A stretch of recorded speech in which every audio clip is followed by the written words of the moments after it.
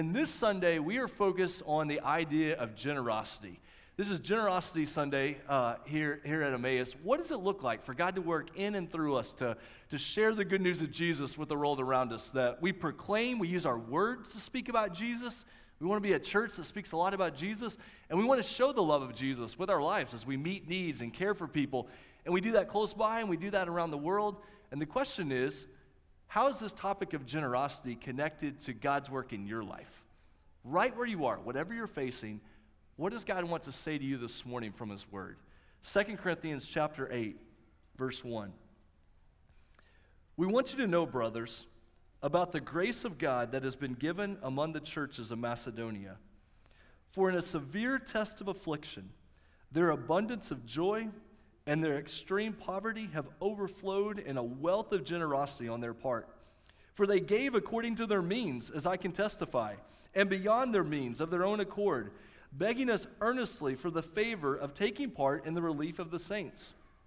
And this not as we expected, but they gave themselves first to the Lord, and then by the will of God to us. Accordingly, we urge Titus that as he had started, so he should complete among you this act of grace. But as you excel in everything, in faith, in speech, in knowledge, in all earnestness, and in our love for you, see that you excel in this act of grace also. I say this not as a command, but to prove by the earnestness of others that your love also is genuine. Let me pray over us as we begin this morning. Father, thank you for what it means together to remember your greatness, that you hold us fast, that you hold us together through all that we go through in life. God, thank you for the gift of a church. We know we live in a world where it's so easy for people to speak badly about the church, and we know we all bring baggage, and we've been through hard times, and there are difficulties involved, but God, thank you for what it means to gather together as part of a church family, to worship you, remember the gospel, think about what it is to live in this world for you, and God, I pray that you continue to do that work in our lives this morning. And we pray this in Jesus' name, amen. Now, I've mentioned a couple of times that recently our family has watched multiple times the movie Encanto. Some people say Encanto. Probably, quite possibly my favorite Disney Pixar movie of all time. But in Encanto, some of those songs have actually made it onto the top playlist anywhere on Spotify or Billboard list. There's one song in particular that just gets stuck in your head about, we don't talk about Bruno. No, no, no. So you go around, if you don't know this song, you listen to it a couple of times, it's going to stick with you. So in the movie, Bruno is the family member that nobody talks about. You know that family member or family situation, your family that nobody talks about, but you all know it exists? That's kind of Bruno. So we don't talk about Bruno. No, no, no. Well, in church life, it sometimes works out that we don't talk about money. No, no, no. We don't talk about Bruno. We don't talk about money. What's the challenge behind not talking about money in church life? I have to admit to some personal anxiety when it just comes to the topic of money. I have no particular reason to be anxious. I grew up in an extremely stable home I'm so thankful for, and the Lord's been so blessed us so much, but just a lot of personal anxiety when you start to think about money and how that plays itself out in your life. I struggle speaking about this morning, most specifically because I realize in the world that we live in, the economic uncertainty, the challenges that you're facing, and let me say this just really directly. One of the things that worries me about something like this morning is you could come in here and think, Owen, I'm going through some really, really difficult stuff in life.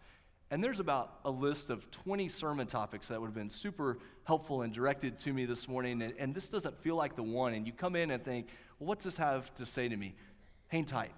I know without a doubt the Lord will work through his word, because we know that when we start to talk about these topics of money, so many different things are involved. And there are people who frankly have been driven away from church and wanted nothing to do with the Lord and have a lot of confusion about the gospel and church experiences because of the topic of money. This idea that if I give enough money, I should be blessed, or if I give enough money, I can be a part of the church, or all these things that are involved.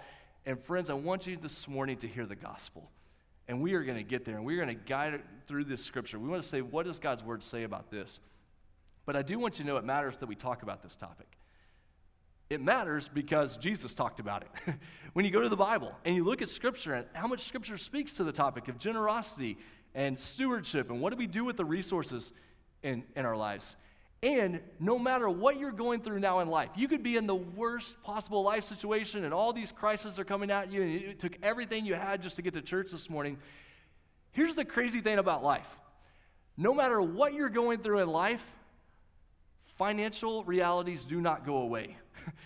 It impacts every one of us. No matter what you're facing, no matter what's happening in your family, no matter what's going on around us in the world, guess what? You still have to have financial conversations, and you still have to make decisions about money, and you still have to figure out how I'm going to honor the Lord. And sometimes in the middle of life crises, it feels like the temperature gets turned up on the financial conversations to 10 because you've got all this other pressure going on in life, and you still have to figure out what are we going to do with finances here. But this idea of how it's connected to spiritual growth, how God does this work in our lives. And someone was talking with me recently and just saying, we can't be afraid to talk about this as a church because at the end of the day, we are incredibly excited about the work that God is doing in and through us and how that work is spreading around the world and what God wants to do in our church. And so if you're a guest of ours this morning, I know you didn't sign up for the Money Sunday at church. I realize that. But I do know that God wants to work in your life. And I could say this in particular, if you're a guest of ours this morning. One of the reasons I'm glad to talk about this from God's Word this morning is because I am excited about what God is doing in our church family. Some of the things we have in front of us, plans, opportunities, and just the way our church is generous to one another and cares for one another. So I give you that as, let's go at this. And let's see what God's Word has to say about this morning. So from 2 Corinthians chapter 8, I want to give you 6 factors that impact generosity. There's a couple of statements along here that will really be guiding statements for us, but 6 factors that drive us to generosity, and then at the end, we're going to get to the most important part, okay? 2 Corinthians chapter 8, starting in verse 1. Let's start right there. It says, we want you to know, brothers, Verse 1, we want you to know, brothers, about the grace of God that has been given among the churches of Macedonia. Now, you might have to pull out your world map, Google Maps, to kind of figure out where some of these places are located here. But Paul is writing here to Corinth, to an area kind of in the southern part of Greece. He's writing these churches, but he's writing about the churches in Macedonia. They're up a little further north. This has been Philippi, Thessalonica, even pushing up not too far into what's kind of modern-day Serbia, that area of the world. This is that area. So there's these churches in Macedonia, and Paul is writing about how they've been giving. And it says here, I want you to know about the grace of God that has been given among the churches of Macedonia. People that are generous, churches that are generous, have been impacted by God's grace. How does this work? Well, you reach a point in your life that you realize how much God has given you. Every good and perfect gift is from Him. Everything I have is because of God's grace toward me. The more I know about God's giving, God's grace toward me, the more that sets me free to turn around and give to others. We've been blessed in order to be a blessing. God's grace has been poured into our lives so that we can turn around and pour that grace into those around us. We realize that we truly understand God's grace and mercy and forgiveness when we're able to turn around and share that with others. The reason the Macedonian churches were able to minister is because they knew God's grace. Friends, everything that you have, those resources, the job, the opportunities, a gift from God, that He's the giver of every good and perfect gift. You have been blessed in order to be a blessing. Verse 2. What do we know about these churches of Macedonia? Well, it says, in a severe test of affliction, their abundance of joy and their extreme poverty have overflowed in a wealth of generosity on their part. Now, this is some of that strange Bible math, okay? Some of that strange Bible math.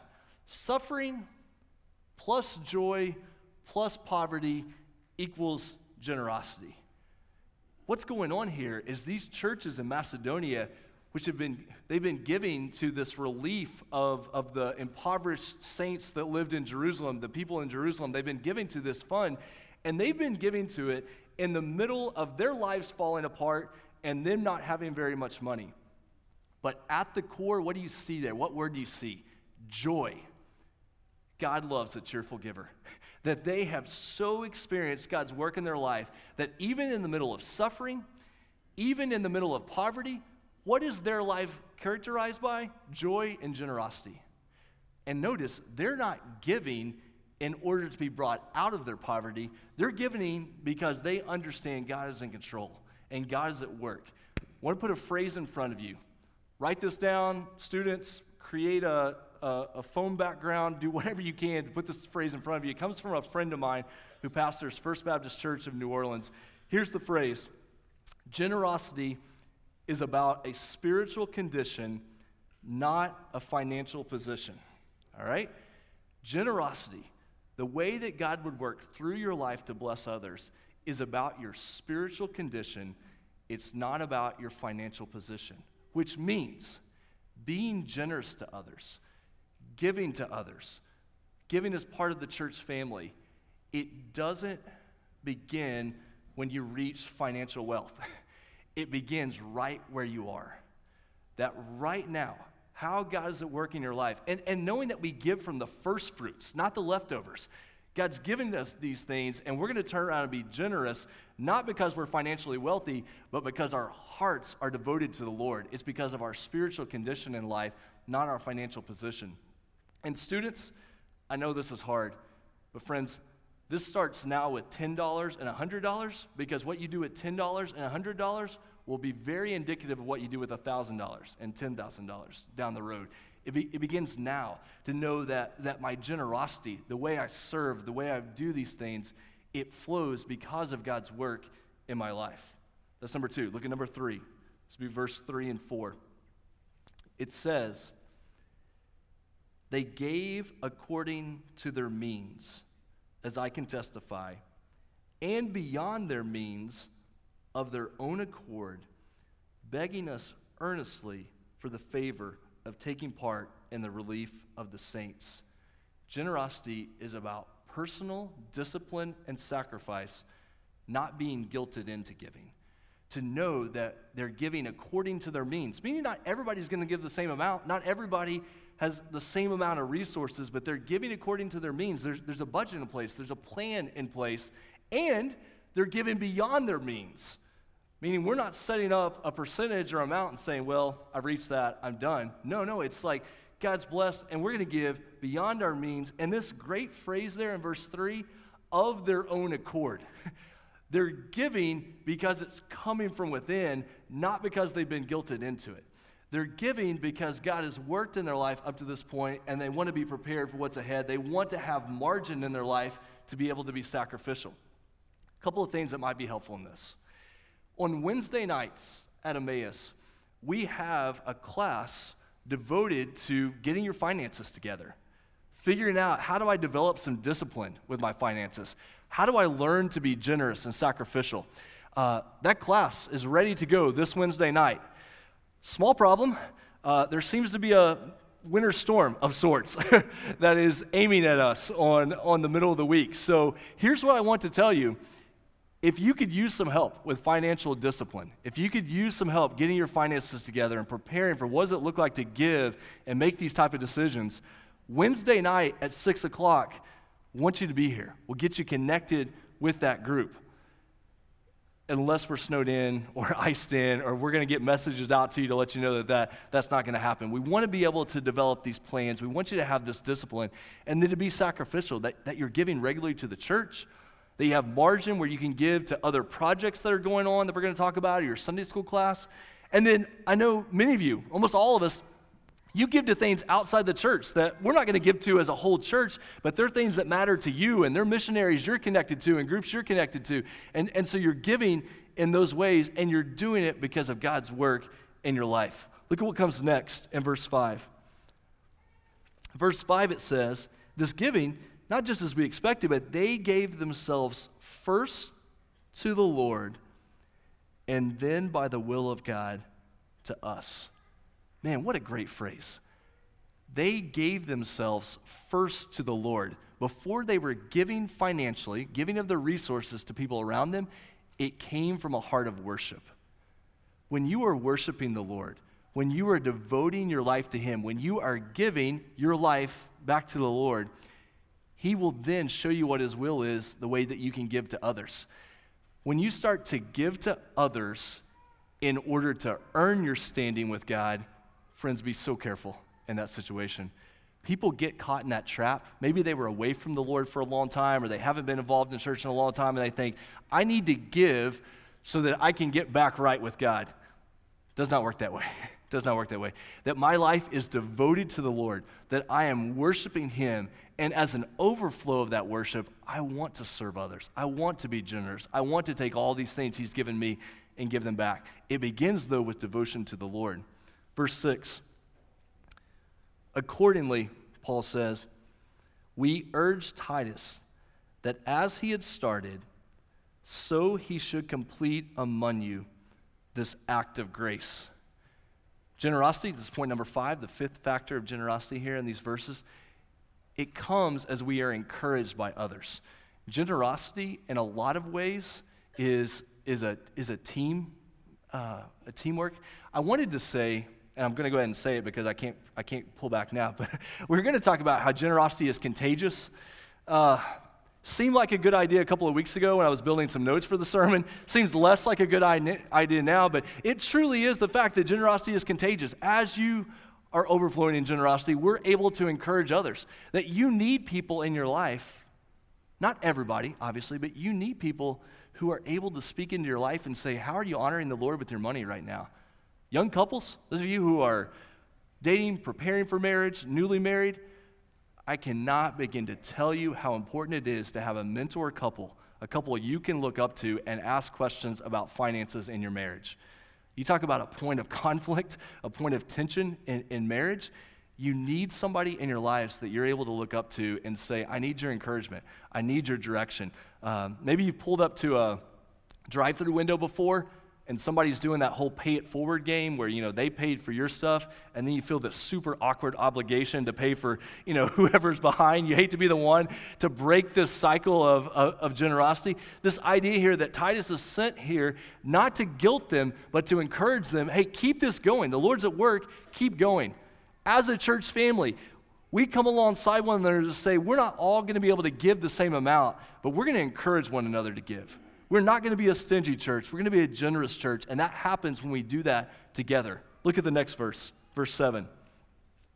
Paul says, as you excel in everything, in faith, in speech, in knowledge, in all earnestness, in our love for you, see that you excel in this act of grace also. This idea that generosity is connected to all of life. It's integrated with all the things that we do in life, that as you grow spiritually, you're also growing in generosity. Because what's the danger here? The danger is I have my church life, my Christian life, my spiritual life. I'm trying to go to church as much as I can. I'm trying to grow in faith. I want to be a more loving person. And then over here in another box, oh yeah, I've got my money. Be so careful about living a life where everything is separated into compartments. Work, family, money, play. Oh yeah, I've got my spiritual life. It's connected. As I grow spiritually, that has a direct impact on generosity. And generosity, the way I handle finances, the way I think about these things, is part of my spiritual growth. Money, in and of itself, is not evil. We know love of money, being dominated by it, worshiping it, yeah, that is wrong. But as we grow in our spiritual life, it's going to show up in how we handle money. The way we handle money reveals in a very scary way what we believe about God and His work in our life and what He's doing in the world around us. You see this generosity being built. And can I just say, one of the cool things about being a part of Emmaus is thanks for being a generous church. A church that when it started in 1986, started with generosity. A church that was incredibly generous during the tornado years. Even as generosity was shown to us, that the church turned around and blessed others and cared for other people. And we want that to define us in the years ahead, that as we proclaim and display Jesus through our worship and through connecting in the church and through going out into the world, we're doing that. And we're trying to be generous to our neighbors around us right here, and we want to be generous around the world to the nations, that none of that stops. I love this phrase, everything we have is from God, everything we have is for God. Everything we have is a gift from God, from the hand of the Father, and therefore we say, God, you've given this to me, I want to use it for you. Everything I have is from you. Everything I have is for you. The question then becomes, how do we carry this into the future? What does this look like moving forward? How do we continue to honor the Lord with our resources and our buildings on campus and the people that God has put in front of us? This is going to look like a lot of different things, but I want to share with you what's right in front of us right now. We are getting ready to start, and when I say we're getting ready to start, like it's starting right now, what we're calling our On the Way campaign.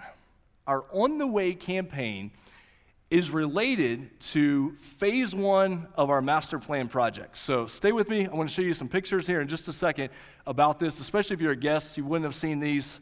Some people in Emmaus wouldn't have seen these either. But we're starting this On the Way project. Phase 1 of 3 phases of the master plan. We're getting started right now, hoping, desiring, going to do everything we can to take care of phase 1 with cash, not having to take out loans or do any type of interest or line of credit. We'd love to be able to knock out this first phase. The goal is to build community as a part of our church family, to connect with our church family, and also to connect with the community around us, that these are opportunities we can do these things. Let me show you first a picture of our master plan, okay? You guys that are running the computer, running the slides, you may have to, if you can get your mouse up, I don't know if you can. I didn't bring my laser pointer because it performed so badly last time I had it, and I was incredibly embarrassed, so I don't know if you can do anything with your mouse or not, but you can see there's the mouse is over our current worship center. That's where you're sitting right now. Western Avenue is off to the right over there. We have, as a church family, part of what defines Emmaus is God's grace in giving us such an incredible piece of property here at the church. So we have this entire back part of our property that hasn't been fully developed and really hasn't been utilized in a lot of ways. And so we're trying to think through how we do that. Phase 1. The first part of phase 1 that's probably 95% finished is down there at the bottom. You can't see the numbers, but if you guys will go over to the youth room, go over to the youth room area there in the back. Yeah, right there. We were able to double the size of our youth room, and when we get into phase 2, we'll actually be able to triple the size of the youth room, but right now we've been able to double it. But back in the back is what we're focused on right now. So we have a barn. We need to expand it to fit in a few more things. And then we're going to develop a pavilion and a playground, and there's going to be a walking track going around. And according to this rendering, there's going to be a lot of trees. I can't promise you that there will be that many trees. I think they got really excited with the tree button when they started building this particular thing. But there's a lot of trees back there. There's going to be places that we can host t-ball teams and soccer teams and flag football teams, being able to be back there in that property. So that's kind of the big picture of the master plan. What's right in front of us, next step, is we're working on a pavilion that's going to be back there in that particular area. So you guys can go to the next slide and show a couple of architecture renderings. Oh, there we go. Architect renderings of the pavilion. The goal with the pavilion is it'd be a place for a family reunion, a Sunday school party. During the pandemic, we learned the value of flexible outdoor spaces and how important that is for a church to have.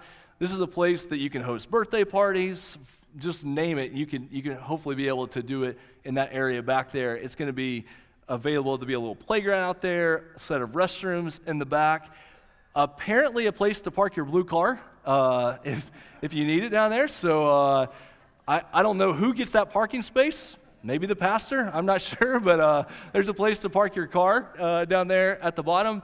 But it'll be this fun outdoor space, and not an over-exaggeration at all, but when I think about that space, I think seriously of families being reconciled, coming together for birthday parties and family reunions. I think about Sunday school classes that spend 45 minutes or an hour on Sunday morning and they really realize that we don't know each other particularly well, but they're out there doing Sunday school parties while the kids are playing on the playgrounds.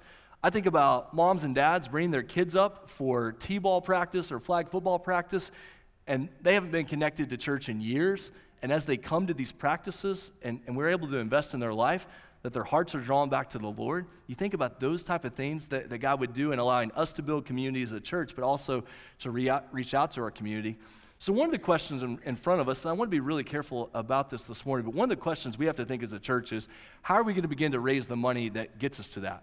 Because we're not backing away from missions. And we have our budget in front of us of how we're going to seek to minister to the community. But we have this in front of us. So the question I would ask you is, how would God lead you to give toward this On the Way campaign? What would God do in your heart that you say, I want to be generous, I'm already being generous, I want to be able to give as part of this campaign? If you're a member of Emmaus, you're going to get an old school snail mail letter from me this week, okay? If you're a member of Emmaus, you're going to get a letter this week that's going to have in it a pledge card where you can pray and say, Lord, I'd like to give this amount, I'm excited about this, I want to be able to give this. You're also going to get an email. If you don't really like hard copy pledge cards, you're going to get an email where you can click a link and it's going to take you to a place that you can make a pledge. Back here in our lobby, on this north side, you're going to see a big board against the wall. We're not doing the old like fill up the thermometer, type of. We have a big walking track, and we're going to fill in that walking track as people make pledges and give toward this campaign. So you're going to see that walking track. Point of clarity that came up again this morning. The walking track itself will not cost $300,000, okay? So you're filling up the walking track. The walking track just represents the full project. It doesn't represent $300,000 for the walking track. That'd be an awesome walking track. That would be the walking track that like moves you. It's like the moving sidewalk. So, which some of you would use more if we had a moving sidewalk walking track, but the goal is that you're exercising and you're moving and you're doing prayer walking and things like that, but we're going to have that out there. I'm excited about this, not just because of the project, which is going to be a lot of fun. It's going to be fun to see our church come together. I'm excited because the way it allows us to reach out to our community and connect with people and build relationships, and because this is a step on the way to a preschool and children's building, to other developments down the road, fun things coming. I say that to say, now let me tell you the most important thing. That's not the most important thing. Verse 9. 2 Corinthians chapter 8, verse 9. Here's what I really want you to go home with. For you know, this is 2 Corinthians 8, 9. For you know the grace of our Lord Jesus Christ, that though he was rich, yet for your sake he became poor, so that you by his poverty might become rich. Hear the gospel this morning. Hear the good news. You came in here this morning and the last thing you wanted was a money sermon. Guess what? It's not a money sermon. It's a gospel sermon. This is what we're trying to get to. This whole idea of God's grace being poured out in our lives, and we were able to turn around and share that with others. That Jesus, fully God, gave of himself, came and took on human flesh, became human, so that he would live and then die for you, die in your place for your sins, taking upon himself our poverty, not our financial poverty, but the poverty of our existence, our sin, and our brokenness. And in exchange would give you life, forgiveness, reconciliation with God, eternal life forever, that because of what he did for you on the cross and through the resurrection, that you would know what it is to be truly rich. Many of us, most of us, we're never going to know 1% worldly wealth. But it is not a cheesy thing to say that you know riches and blessing that go beyond anything this world could ever imagine. That because of what Jesus did for you, because of who Jesus is, that when you turn to him and you trust in him and you devote your life to him, there's riches and blessing and grace that is poured out into your life that goes beyond anything this world could ever give. And I pray you know that that if you're here this morning and you've never trusted in Jesus for salvation, maybe your life has been consumed by the money of this world. Maybe you are one of the people like me that is just so anxious when it comes to finances and these things in your life. The stability of your life is not found in your financial position. It's found in your spiritual condition. The stability of your life has nothing to do with your wealth. It has to do with your worship. That you would turn to the Lord and say, I give my life to you. We're going to end the service by singing a song about the gospel. Because when you leave here, I want you to be thinking gospel. This week, when you open the mail, then you can think On the Way campaign, I'm going to make a pledge, I'm excited about this. But we're going to leave here thinking about the gospel. And if you've never trusted in Jesus for salvation, during this final song, I would love to pray with you about that. If you're here this morning and you're just in a tough place in life and you need someone to pray with you, we'll be here at the front. We want to be able to do that. We want to be able to pray with you about whatever you're facing in life. Friends, let me read it one more time for you. You know the grace of our Lord Jesus Christ, that though he was rich, yet for your sake he became poor, so that you by his poverty might become rich. Let's pray together. Father, we know that we live in a world that it's so easy to get caught up into anxieties about money. It's so easy just to get dominated by consumerism and consumption and all these things that go on around us. But God, we know at the end of the day, how we handle finances reveals so much about what we believe about you. God, I pray for these students as they're thinking about first jobs, as they're thinking about being generous to their friends, about being part of the church. God, I pray for young families, young couples in our church. I know we have many that are coming to retirement, having to make significant financial decisions. Father, we want to honor you in those ways. God, I'm so excited about what you're doing through our church family, what that's going to look like in the years ahead. Not just buildings or projects, but connection with missionaries around the world, continued involvement in our community. And God, at the end of the day, help us to go home thinking about the gospel, that death has been defeated, that Jesus took on our sin on the cross. He defeated death through the resurrection, and because of his poverty, we can know true riches, true life. So God, help us sing right now. Help us before we check out of today, help us sing with all of our hearts. And God, I pray if there's anybody here today who needs to become a Christian right now, God, that you would guide them and empower them to do that. In Jesus' name, amen.